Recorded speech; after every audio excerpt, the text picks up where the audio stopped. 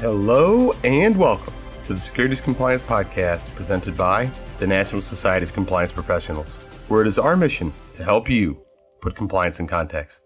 I'm your host, Patrick Hayes, Senior Counsel at the Calfee Law Firm. And on today's show, we do a deep dive on the 2021 Investment Advisor Section Report from the North American Securities Administrators Association, highlighting some of the 2020 activities for NASA and its broader application to the compliance profession. For our interview segment, we welcome in Lillian Morvay to provide our listeners with valuable insights on the impact of insurance on compliance and how varying types of insurance, D&O, E&O, cyber, can affect how broker-dealers and RIAs are doing business today. Finally, we'll wrap up today's show with another edition of the History Has Your Back segment, where we look back at the life of fireman hero Ed Pulaski and the importance of finding the right tool.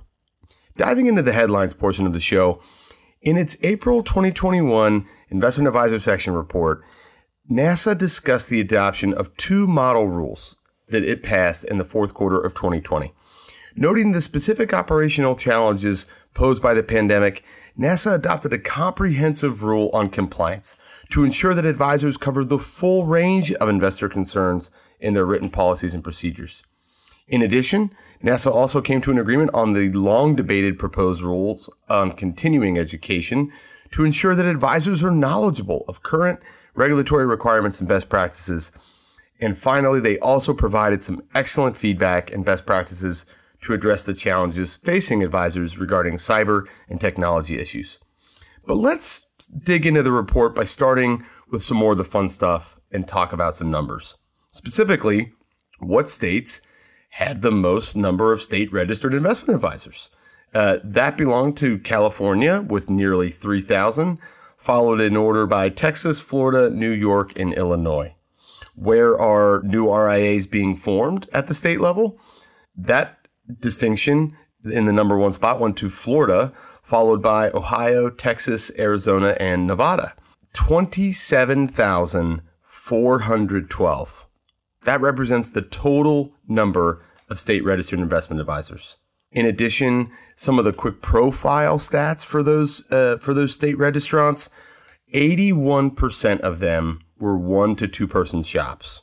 48% of them included insurance agents, and 36%, so just over a third, also included broker-dealer registered representatives. 81% of them had retail investors as clients.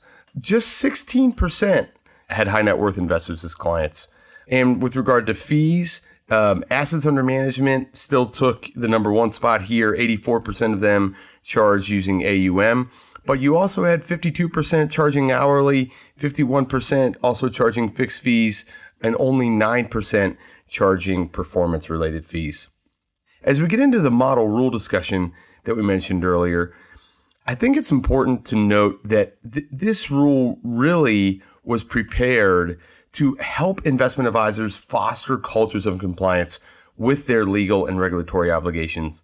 But in addition to the specific rule, NASA also developed a compliance grid that was designed to really help identify many of the most common compliance and supervision issues that occur, and to help provide firms with an outline of the types of things that they need to make sure they address in their own required policies and procedures. The model rule establishes that written policies and procedures must include the following: compliance procedures, supervisory procedures, proxy voting, physical security and cybersecurity procedures, a code of ethics containing standards of business conduct that reflect the investment advisor's fiduciary obligations, as well as the advisor's reporting obligations, material non-public information policies, a detailed business continuity plan. And as you can see, this covers a wide breadth of different compliance concerns. But it wasn't the model rule from NASA wasn't intended to supplement carefully tailored policies and procedures. And it's certainly not supposed to be a one-size-fits-all. Rather, firms should still take it upon themselves to tailor these policies and procedures to the specific products and services that are being provided by that investment advisor firm. This is in the same way that the SEC rule 20647 does not identify specific topics that advisors must include in their compliance and supervision policies and procedures. Rather, again, the rule requires advisors to identify their own unique conflicts and risk exposures and then develop certain protocols to help address those conflicts and risks. So how did NASA help? Again, we just mentioned most of these firms are 1 and 2 person shops. So what did they do to help with this? Well, the model rule came up with a very important 10-page sample compliance grid, which offers a checklist of policies and procedures consistent with the above categories. The compliance grid, in fact, color codes and summarizes the policies and procedures required by the model rule, assisting advisors to identify possible omissions or weaknesses in their existing policies and procedures. Helps identify subtopics, common deficiencies, specific courses of action. And it really was there to help advisors. And in the report, the report itself encourages advisors to, quote, actually remove the off-the-shelf policies and procedures from the plastic wrap and not to blindly check the boxes, which could lead to inadvertently adopting policies and procedures that are irrelevant to their business models, and in some cases, impossible for a smaller state registered advisor to comply with. Obviously, this is going to entail appropriate review and modification using the template, but nonetheless, I think it's pretty clear that NASA went out of its way to really help firms here.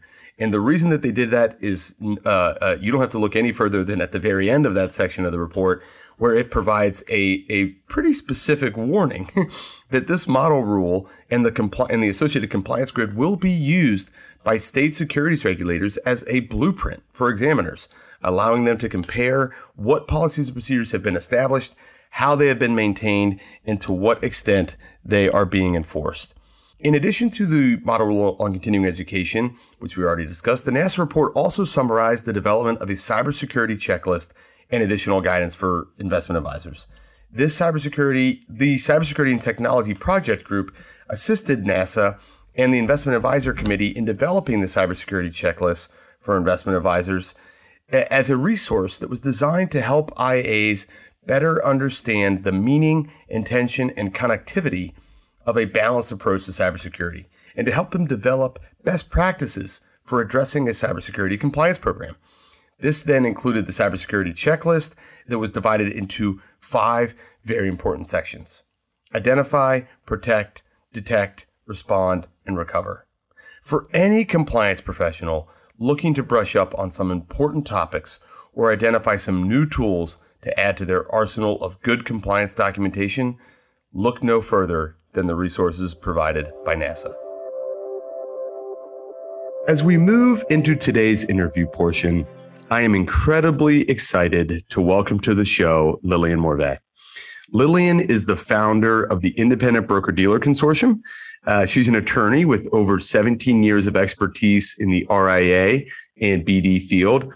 And in the course of her professional experience, she saw the need for people in this business to meet and share experiences, contacts, resources, really a best practice approach to the entire, to our ability to function at our highest level within this incredibly fast-moving environment. And so she began by founding the Independent Broker-Dealer Consortium Risk Management Conference that then morphed into a multifaceted resource platform for talented industry professionals that help support broker-dealers and registered investment advisors. And it really is this collaborative network of legal, compliance, cybersecurity, and insurance, which we'll talk quite a bit about today, who partner with broker-dealers and RIAs and again, help them get the resources and the expertise that they need to be able to effectively run their businesses. Lillian is a very active NSCP member, and we're really, really excited to have her with us today. Lillian, welcome to the show. Thank you very much, Patrick. Happy to be here. So to kind of set up the crux of our conversation today, I think it'd be really good for us to kind of set the table a little bit. And I know we're going to focus on lots of different, facets of insurance, but I think it'd be good to take a step back. And I would love to hear your thoughts on, what is the purpose of insurance for broker-dealers, for RIAs, for anyone really. And then maybe talk to a little bit about the concept of risk transfer and exactly how that concept ultimately how ultimately it impacts how firms are going to be able to run their businesses and hopefully provide some benefit to them. So, Patrick, if you think about how professional companies protect themselves, think about your dentist, think about your doctor, think about your attorney, think about your accountant. These individuals are providing a professional service, and there are times when they will commit a negligent act. They will inadvertently cause injury to their client. And the clients have the opportunity to recover any damages or any losses related to that injury. Those services are insured by professional liability policy. Professional liability insurance policies are also available to companies that are in the financial sector, broker-dealers, registered investment advisors. It's not mandatory that broker-dealers, registered reps, RIAs, advisors purchase professional liability insurance. And we have found that the majority of those businesses don't. And, it's really quite surprising because, if you're dealing with a professional, one of the things you want to know is that they have purchased this insurance so that in the event that you do sustain a loss, do sustain damages as a result of a professional service that was rendered or not rendered, you will have an opportunity to sue them. You can sue them anyway, but there's going to be an insurance policy that stands behind them. So one thing to consider from a client perspective, do you want to do business with a company that has not protected itself with a policy? Sure. But number two, and what we're going to be focusing on today, is why won't most broker-dealers and registered investment advisors purchase professional liability insurance? We hear that, I have a good relationship with all my clients, they're not going to sue me. I can't tell you the number of statement of claims that I've read, and it always starts out with, Joe and I were friends. We met at church. We had a great relationship. I trusted him or I trusted her. I gave him or her my funds to invest for me. And lo and behold, something happened and I lost the majority of my savings. I'm suing them. I can't tell you, it's like a storybook that is a story that's told over and over and over again. So that argument goes out the window. And the other one is it's just too expensive. But if you consider the risk involved, and we're going to talk about risk transfer, thank you for bringing that up, the risk involved, there is a site on FINRA, and it documents the number of arbitration awards that go unpaid. And of course, when an arbitration award goes unpaid, FINRA will then revoke your license, your registration. You will no longer be able to operate as a broker-dealer. But think about the ramifications of closing down your business. The clients are now without a broker-dealer and registered reps that are going to be managing their accounts. The broker-dealer is now going to be setting those registered reps and advisors who have been licensed and registered with them out on their own, unfettered. And they're going to be closing down. They're going to be filing for bankruptcy in most cases. So when a claim is made against a broker-dealer and there is no insurance to assist in responding to that claim, defense expenses are incredibly high. To take a matter through arbitration, minimum, I would say, is about $150,000. And then, of course, you've got the compensatory damages in the event that the arbitrators find against the respondents, the broker-dealers, the registered reps. Mm-hmm. So the risk is great. So what do you want to do? As part of your compliance protocol, part of your compliance assessment is risk. So why don't you want to transfer that risk to a carrier? And, the other thing that I think a lot of broker-dealers and RIAs are unaware of is that you're able to negotiate. So there isn't a one-size-fits-all policy. Not every policy is going to be subject to the same limit of liability or the same deductible or retention or the same terms. So if a policy is offered to you with $1 million limit and it's a little bit too expensive, well, what about a $500,000 limit? It's better than nothing. Some carriers may even come down to $250,000 limit per claim, depending, of course, upon the size of the organization. Or they can increase the deductible depending upon the firm's ability to pay a higher deductible in the event there is a claim. So I think something that's, really important to consider are, what is your pain point? In other words, at what point will you be unable to respond financially to a claim, and that will cause you to consider closing down your doors?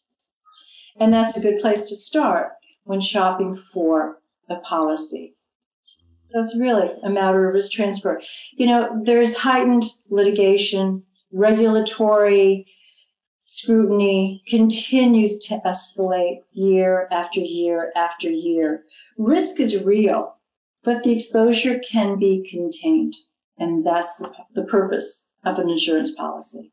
Yeah, I really like how you framed that and how you kind of brought us back in thinking about, an entity is in how it's trying to be successful, all the different types of steps and how thoughtful it is to create, business plans and hiring new people and networking and building and fostering relationships with investors and clients and service providers.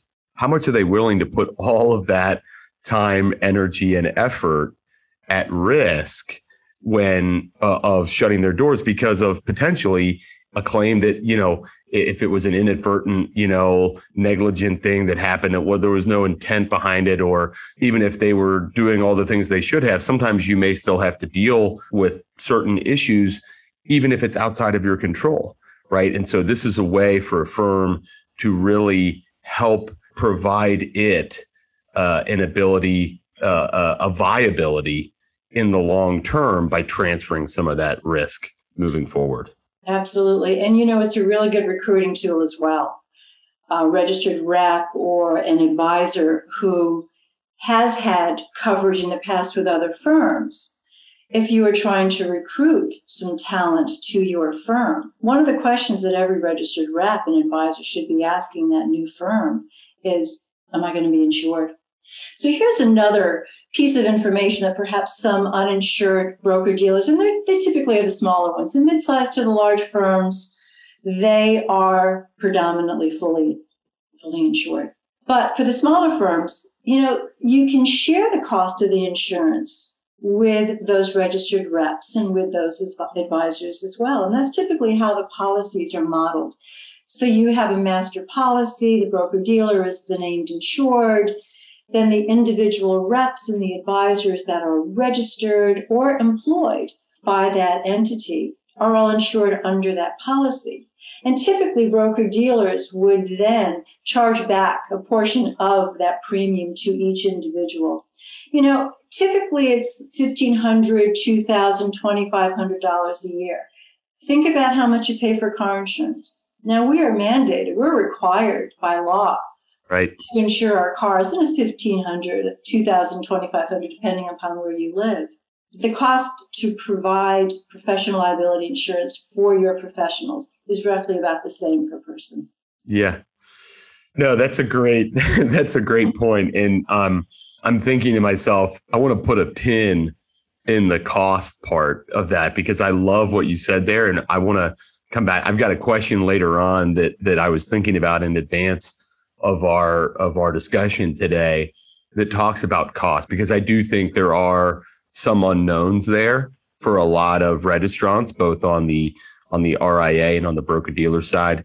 But for now, with that, thank you for providing that really nice kind of foundation for us as we look to dig in a little bit on some of these concepts that you discussed. And I guess at the outset, I think it would also be really good for this audience, right? And again, these are all, chief compliance officers, compliance professionals, legal practitioners that are working hand in hand with the leadership at these respective broker-dealer and, registered investment advisor firms. And so I think probably some of these conversations that we're having today could very easily be occurring with the individuals listening now when they're in those, strategic leadership type meetings. So what are some of the different types of insurance? You've talked about professional liability. Would love to hear maybe even some additional, context around that. But what are the different types of insurance that you would say are specifically important for advisors, broker dealers, and other folks that are active in this space? Well, of course, we'll start with professional liability, and that provides coverage for claims that arise out of the rendering or failure to render professional services. And with respect to the entity, it will also provide protection for due diligence related matters. Negligent hiring. Let's say that the broker-dealer brings on a registered rep that has a very spotted background. And we all know that FINRA is looking at rogue reps very carefully these days. And in the event that they determine or come to a determination that a broker-dealer has hired a rogue rep, well, they're going to be implicated in any kind of investigation, in addition to any kind of customer complaints. So it's very important for broker-dealers when they are considering purchasing professional liability insurance, number one, to make sure that they have an insurance broker who is very familiar with that type of policy. You can't purchase this type of insurance from the same person who sells you your business insurance, for example, or your car insurance. It's a very specialized field. And I would say there are probably 2 handfuls of people in the country that I would trust to purchase professional liability insurance from. The nuances in every policy are so slight in some circumstances, but it can make the difference between a covered claim and an uncovered claim. Sure. So you have to be very, very careful in terms of matching up the professional services that you want insured under the policy with what is being covered under the policy that you're considering.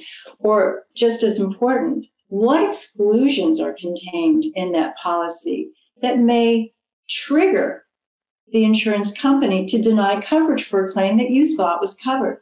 There are a lot of broker dealers that engage in some investment banking on the side, or mergers and acquisitions work on the side, or some of the larger firms may even custody client funds. Those are typically excluded under policies, but that doesn't mean that you can't negotiate to have some of that coverage brought back into the policy. Without the experience, you're not going to know that. And it's also nice to know the different underwriters out there. Again, this is a field that does not have a large number of carriers or underwriters that write it. So a broker who only focuses on this type of insurance is going to have a relationship with those underwriters, which inures to the benefit, certainly, of your client that you're negotiating for. So professional liability, clearly, we'll talk a little bit about directors and officers liability insurance for the private broker dealers. We're seeing more and more sales of D&O insurance to the private sector, which in the past, an argument was made that it really wasn't necessary and not publicly traded. But with the increase in regulatory actions and investigations against broker dealers and advisors, D&O policies are now expanding to provide coverage for those types of inquiries or claims. So it's something that we encourage our broker dealers to consider. And there are some carriers that may even add on management liability or directors and officers liability to fill in some of those gaps. The other thing that we're finding under professional liability policies these days is very small limits of liability that are extended to respond to a subpoena request or a regulatory investigation. We find that a lot of these larger claims against broker-dealers and RIAs start with a statement on the record. or they start with a request for subpoena for documents. They start with kind of fishing around for information. And if broker-dealers are uninsured, or if they are just unaware that they can escalate into a larger situation, they might respond without the benefit of an attorney. To have a D&O policy in place that would provide that coverage will ensure that you will have an attorney that is going to work with you to make sure that you're not providing privileged documents or that you are not in any way implicating yourself unnecessarily. So those, I think, are significant benefits to consider in purchasing D&O insurance. And of course, the top of everybody's list these days is cybersecurity. I just read the other day that the CNA cyber breach resulted in over a $40 million ransom paid by the CNA. Holy cow. $40 million. I mean, that is just beyond comprehension. Sure. And that's the kind of thing that would, again, to your point at the very top of the show about transferring risk, is that a risk that you're willing to eat entirely on your own versus, say, share that by purchasing some insurance that again is going to be able to help you navigate that type of situation. But let's dig into that cybersecurity point a little bit, because I'm interested in, I know that cybersecurity, man, it's been 10 plus years, and it feels like every single year it is at the top of the priority list when it comes from the SEC and FINRA. And I think a lot of people understand now how important having the right policies and procedures in place to help protect the firm and the information that it has. But I still don't think there's a lot known about how, like, the actual process to secure cybersecurity insurance and what firms, I should say, have to go through in order to do that. So maybe how does one secure cybersecurity insurance, and maybe talk a little bit about the process? Of course. So again, you would have to work with a broker that is aware of the various markets that provide cybersecurity insurance specifically to broker-dealers and RIAs. And, fortunately, there are a number of carriers that are extending coverage for broker-dealers and RIAs for cyber. Unfortunately, over the years, that price keeps going up because we're seeing breaches. We're seeing breaches on a regular basis. What I am so fascinated about with the cybersecurity insurance and that whole process is that it is so different from other policies that are issued to broker-dealers and RIAs. So a couple of companies that I deal with on a regular basis, you would submit an application for your client.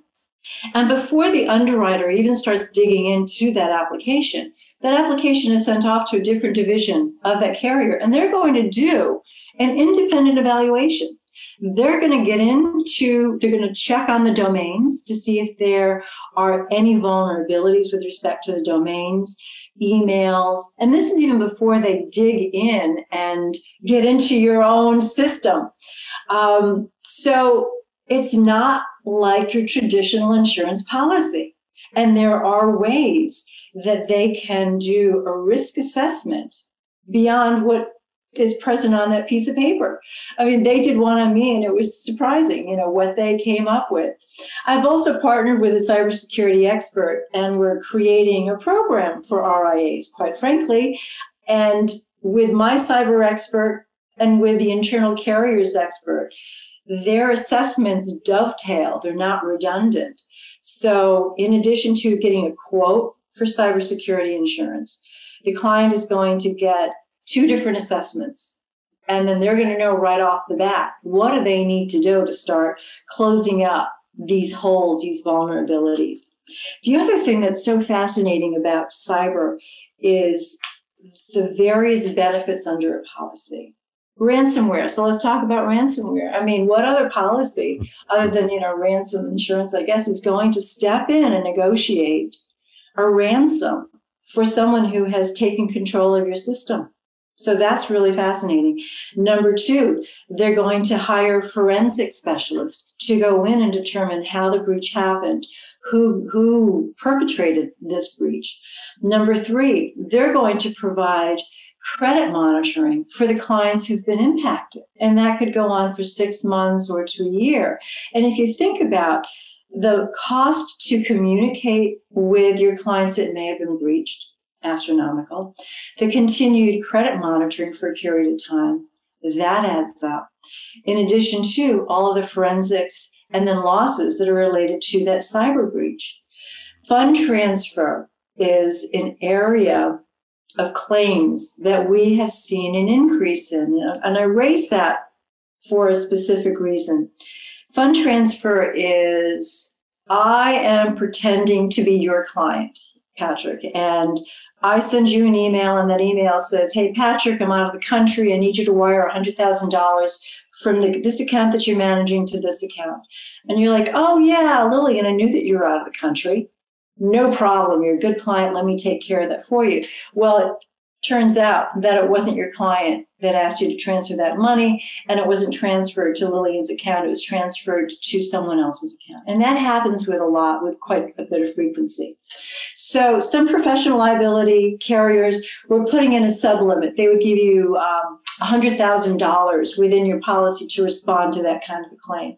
Because there's been such an escalation of claims, many of these carriers are pulling that little coverage grant out. One thing I say when I speak to audiences is today's claim is tomorrow's exclusion. So it's not a surprise. So where are we going to find coverage for that type of claim that tends to happen with some frequency? We did see some cyber policies picking it up, and now we're seeing them taking it out as well. Again, wow. Because it has become a frequent claim. And some of these transfers are 7 figures. So it's not only frequent, but it's severe. It's expensive. And then we can also see it in a crime bond. So between the 3 policies, more times than not, a broker-dealer and an RIA will find coverage for it. It's typically going to be a sublimit, which means that if your policy was $1 million limit, they might have $100,000 or $200,000 limit for these types of claims. But you have to be very careful when you go through your policy to see what is covered, what's not covered, and what are the sublimits. But here's something else that has thrown in another layer of complication with respect to cyber. People are working from home. Sure. So we're Zooming. And before March of 2020, how many brokers, registered reps, advisors Zoomed with their clients?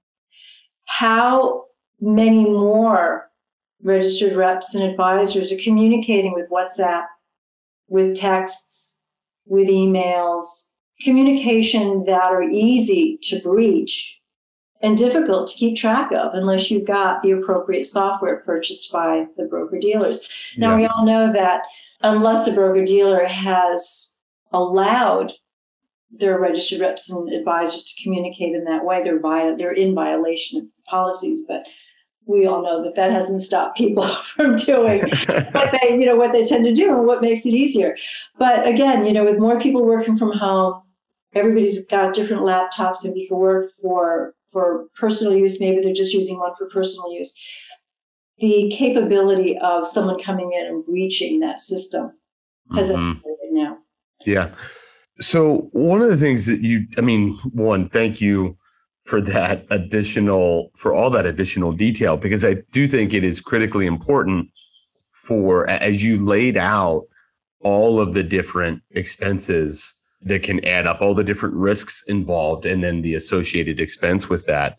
But it was funny as you were listing those off. One of the things that occurred to me was we are already talking about a significant dollar amount, and we haven't even really focused on the reputational risk that a firm could take, or again, as someone finds out that a breach has occurred and you lost a bunch of client information or even just a couple clients' information, regardless, that news hits the public, and now you've got lots of prospects that pick up on that. What's the opportunity lost that you're going to have as you then are unable to capitalize on potential prospect relationships because of that reputational risk. Absolutely. How do you quantify that?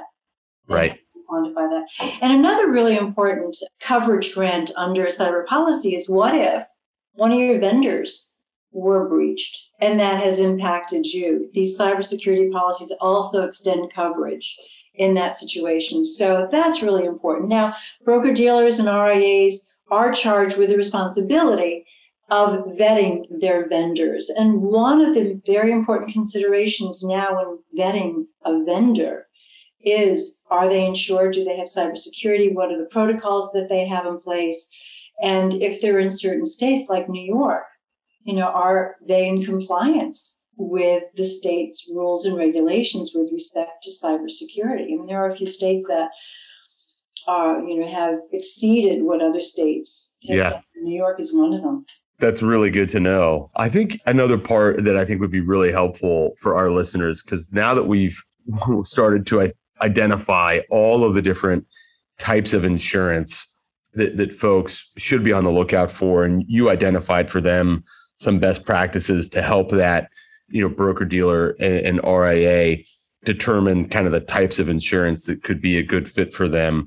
I would really like to get your thoughts on what happens if you get a claim and what additional context would be helpful for broker dealers and RIAs to know about that process when it starts? Really good question. I'm going to back up a little bit, though.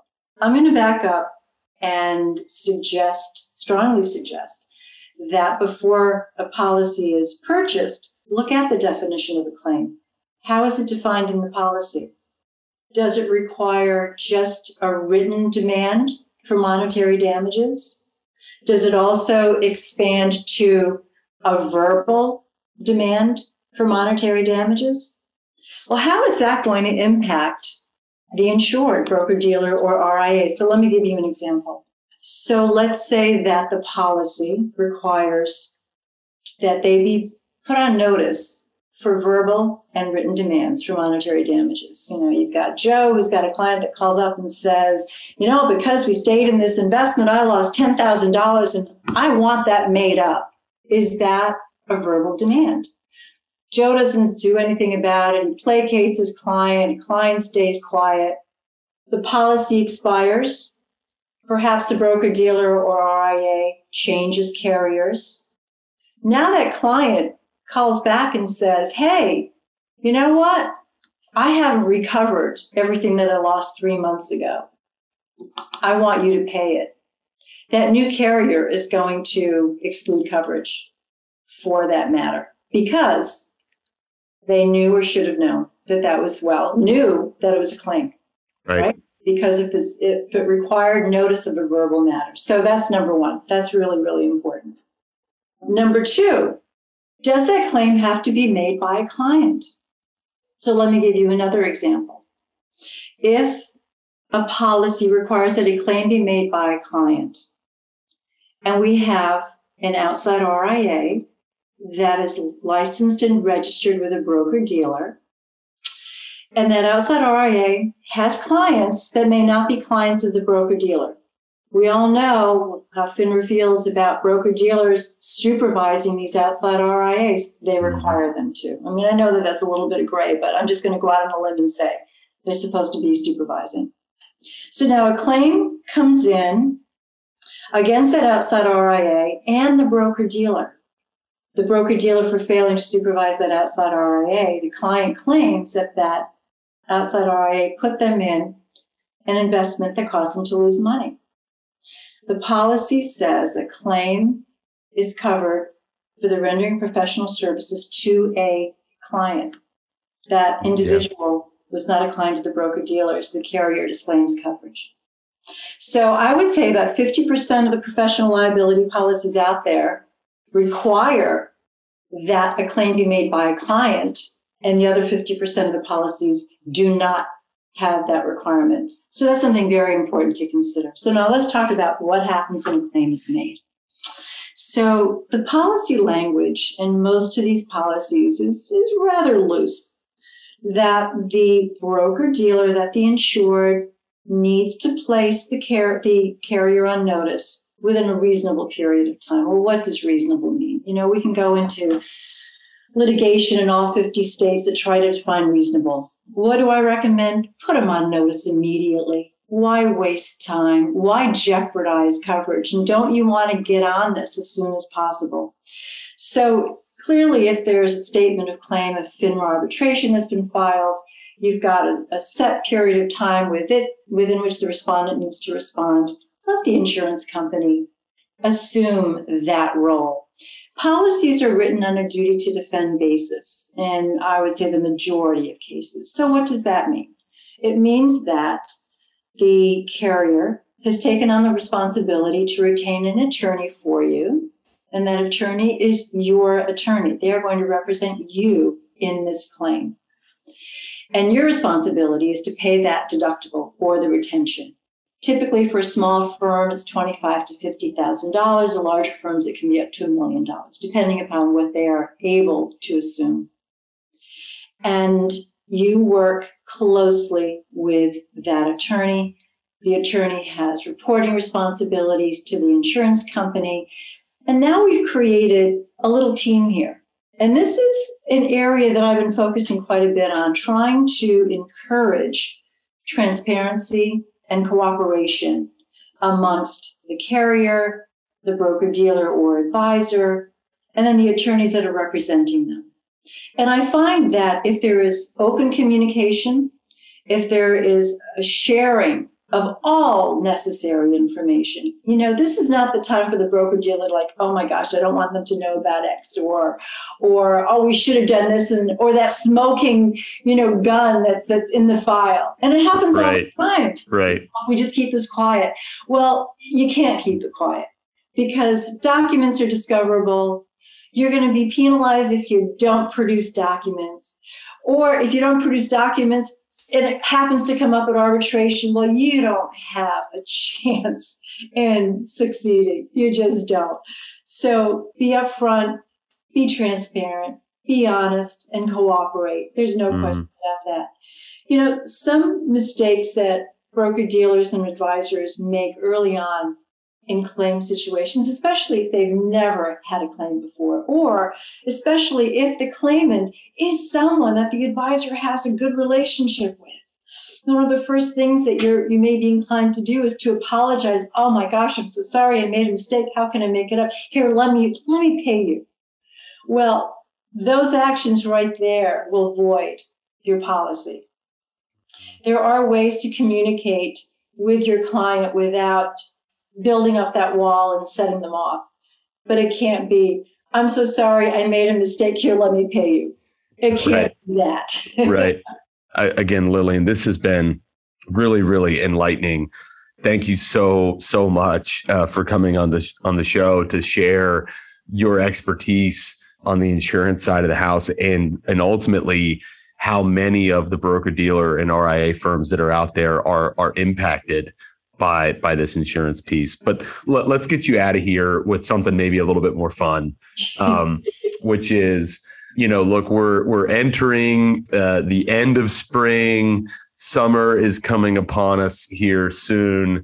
Hopefully the worst of the pandemic and COVID are in the rearview mirror. What's one thing that you are most looking forward to doing in the second half of 2021? Oh, boy. Well, I'm going to have to say it's my conference in September. We missed it last year. And so it is scheduled September 12th through the 15th at the Montage at Palmetto Bluffs. It has become a reunion of sorts. This will be my 13th year. And I'm excited to see all my friends and colleagues and perhaps some new faces. Maybe, Patrick, you'll join us. Yeah. It's pretty intense in terms of what we learn, but then we play. We all Sure. Looking forward to that. That's great. No, I agree. The idea of having in-person events again and getting to see people's actual faces and not just things on a two-dimensional screen is going to be a welcome change. Lillian, thank you so much for coming on the podcast today. Best of luck to you. I hope the rest of your summer, I hope the rest of your spring and summer goes well, and look forward to having you back on the podcast here at some point. Patrick, it has been an absolute joy to be here with you. Thank you so much. And thank you to the NSCP for having me. Today's final segment features another installment in the History Has Your Back series. As a quick reminder for some of our new listeners, this segment represents the part of the podcast where we go back in time to help us better understand the present and help define where we're headed in the future. In today's History Has Your Back, we look at the life of fireman hero Ed Pulaski. My father always said, a good carpenter never blames his tools. And while I completely agree with that saying, that doesn't mean that having the right tool can't make all the difference when it comes to completing the right task. Just ask Ed Pulaski. And some of you now may be asking, who the heck is Ed Pulaski?